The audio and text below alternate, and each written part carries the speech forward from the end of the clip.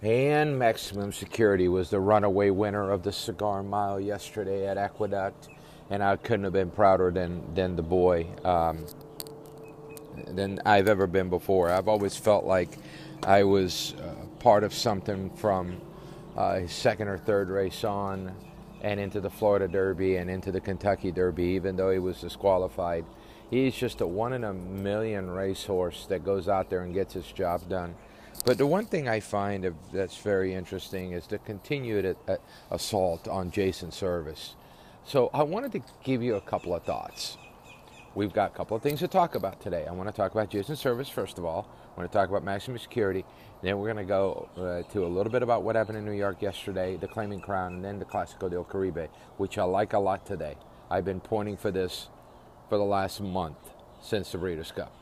So, let's go quickly. Jason Service. Why is he so successful? People want to call drugs. People want to call this cheating. People want to say this. People say that. Let me tell you one thing. Jason doesn't put the mileage on his horses in the morning that all these other trainers do.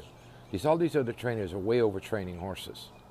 Bobby Frankel said it best when he said it one time, when he said horses are overtrained to begin with. And he's right. Jason Service doesn't put the miles on them. His works are gallops with finishes. You know, while guys are going 4 furlongs, 6 furlongs, 6 furlongs, gallop out, gallop out, gallop out. And they're really putting all out of these horses under stress and over the top. Training has become way too much for the common thoroughbred racehorse in America. And Jason does very well getting horses to run without getting them to work 3/4 or pushing them. He does a lot of mile gallops with a nice little quarter at the end that they finish. He gets them fit. He gets it done.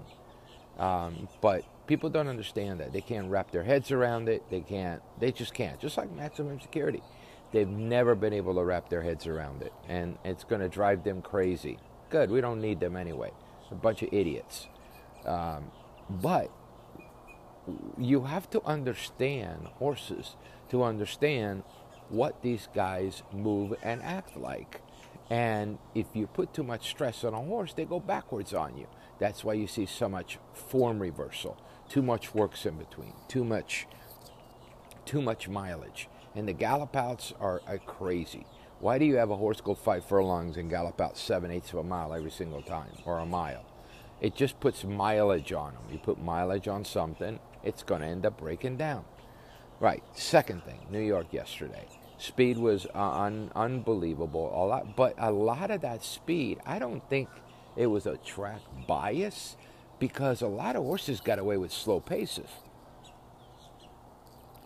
A lot of horses were given the lead, going 50.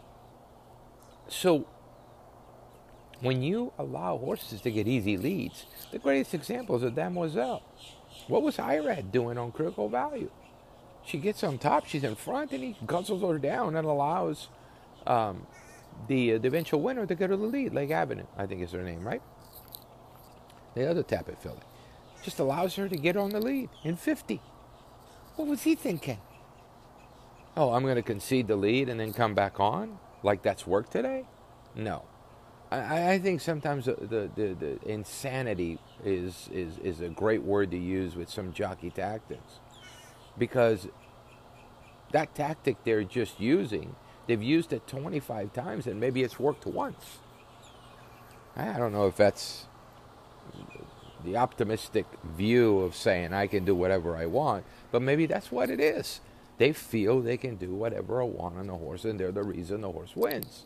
Or but they're never the reason the horse loses.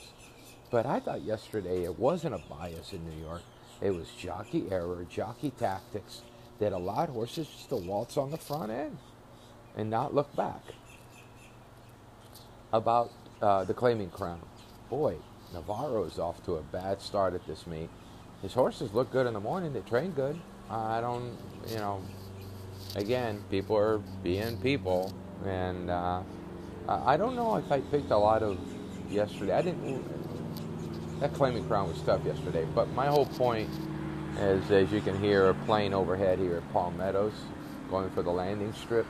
But my whole thought is, with the Claiming Crown, it's a tough to begin with because every single one of those horses belongs in that race.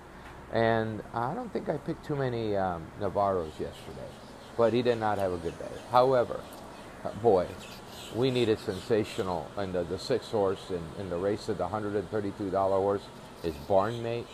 Won when Peter Walder had three horses in a race. I really hate it when I have a race with trainers that have three horses in the race.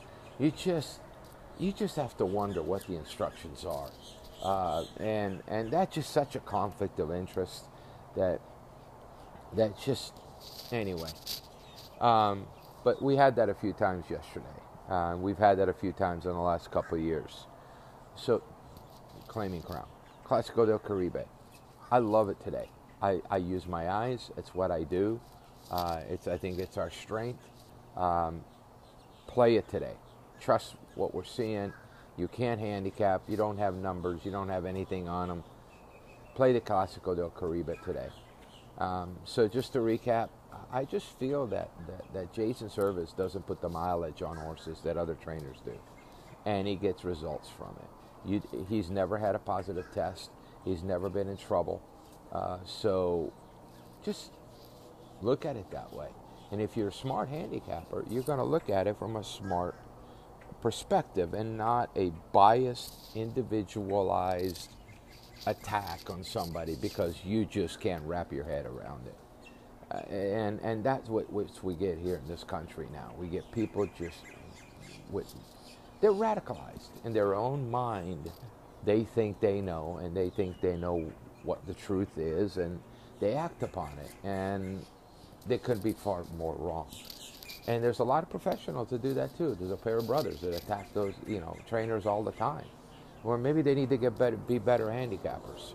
Or maybe they need to figure out that the rail bias is not the only handicapping thing they can ever figure out, ever be able to use to make money. So again, Clásico del Caribe today. We have workouts now for Fairgrounds as well. That's a tough track to play, but when you hit it right, you can make some good money. So today I recommend Fairgrounds and Gulfstream, and let's go have some fun today in Arriba, a la Clásico del Caribe.